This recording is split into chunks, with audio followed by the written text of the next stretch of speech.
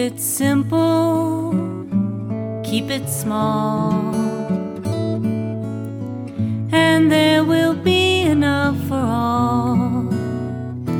Take a little, give a lot.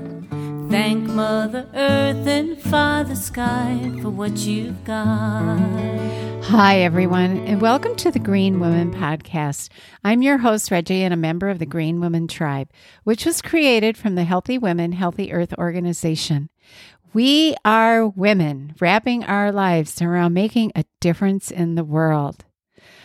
Well, it's Memorial Weekend coming up, and everyone I know is usually have so many plans planned for Memorial Day weekend. So I'm going to keep this one short and simple, but pretty meaningful. So the title of this one is Pray for Peace this Memorial Day weekend. And that is my wish to you. You know, in our world today, there is so much unrest, mental behavior, all relating to so much violence and crimes being committed between countries, within our own states and our cities. So how about making this Memorial Day not only in honor of the men and women who have served in the wars, but also who serve in various occupations that protect the citizens of the world? I would now like to offer a prayer of peace for not only this Memorial Day weekend, but every day of our lives. The title is, On This Day, Mend a Quarrel. Search out a forgotten friend. Dismiss suspicion and replace it with trust. Write a love letter. Share some treasures. Give a soft answer and encourage youth. Manifest your loyalty in a word or deed. Keep a promise. Find the time. Forgo a grudge. Forgive an enemy. Listen. Apologize if you were wrong. Try to understand. Flout envy. Examine your demands on others.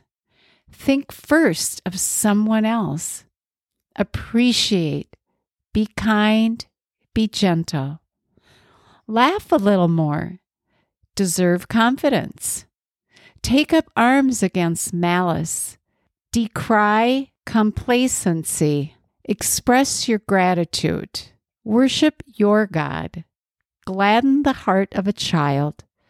Take pleasure in the beauty and wonder of the earth. Speak your love. Speak it again. Speak it still again. Speak it still once again. And that was by an unknown author.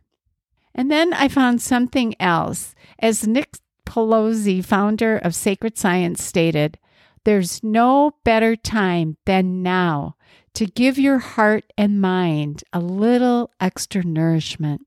He also stated many folks silently starve themselves of the peace and contentness that is waiting in every moment, convinced that it can only be experienced once a group of external pieces falls into place. Why can't we be fully alive and activated right now? I would now like to share a poem that reminds us that the past and the future dwell only in our minds and in truth. All that we ever experience is in the present moment. Look well, therefore, to this day is the title. Look to this day, for it is life, the very breath of life.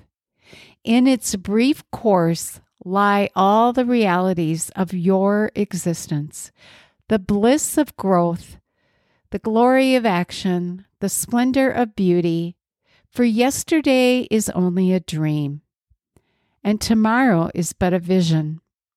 But today, well lived, makes every yesterday a dream of happiness, and every tomorrow a vision of hope. Look well, therefore, to this day. Nick also mentioned that a Shama friend once advised him, and I really like this advice. Don't let the illusions of your past or future rob you of the infiniteness of your present.